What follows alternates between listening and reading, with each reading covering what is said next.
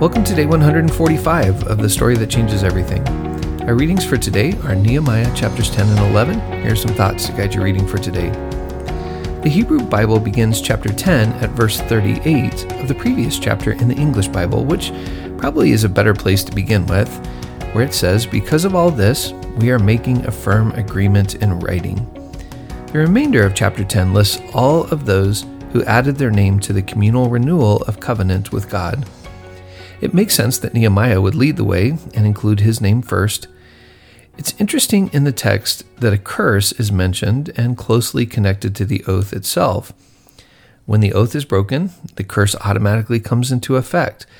This covenant with God is viewed as a two-sided coin. With obedience comes life, but with disobedience comes destruction. A destruction that people already knew very well. The covenant highlights several stipulations that may have been specifically mentioned because they represent special challenges for the community. They could not enter foreign marriages. The issue of intermarriage is raised several times in both Ezra and Nehemiah, and again, this practice was viewed as a religious and not an ethnic issue. They must observe the Sabbath and the sabbatical year. Sabbath keeping had historically been a primary mark of Israelite faith and practice. But this is not an easy practice for a small community in a world filled with non-Israelites. Foreign merchants arrived in Jerusalem on the Sabbath expecting to do business.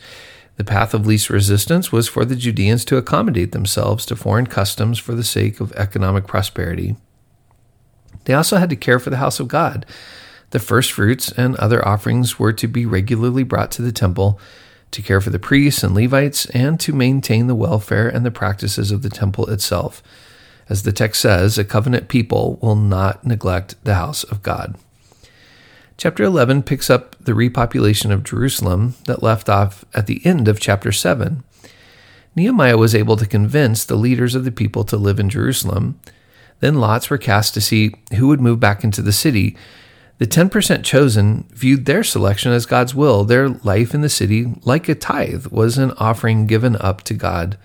And those not selected celebrated and commended those who were going to live in the holy city. The names of the relocating leaders who settled in Jerusalem are given in verses 4 through 24. These leaders and those who accompanied them came from both religious and lay groups in about equal numbers. So not all the religious personnel came to live in Jerusalem. They seemed to take turns coming to the city to serve in the temple at different points in the year. The repopulation of Jerusalem signaled fulfillment of prophetic expectations regarding the future of God's people.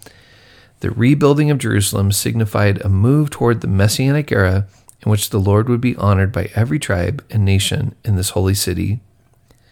I'm fascinated with the way the Bible so often balances the transcendent and the immanent, the material and the spiritual. Certainly God and God's purposes are much bigger than a holy building, a set of laws, and a walled city. And yet God is still clearly present and at work in a holy space, in holy practices, and in a holy people.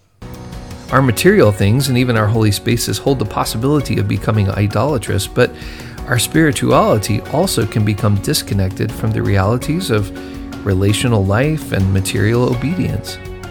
One of the things I love about Ezra and Nehemiah is that these two books try to bring those two realities together. The temple, the law, and the walls can easily become just empty space, empty rituals, and meaningless stones, but when God is at work in and through them, they can not only be the symbols of God's presence and renewal, but they can become the instruments through which God continues to form a people. So read these texts carefully, looking for things you've never seen before, journal your thoughts, questions, and prayers, and then look for where God is meeting you today in the everyday material things of life. Our readings for tomorrow complete the book of Nehemiah. We're reading chapters 12 and 13. I'll talk to you tomorrow.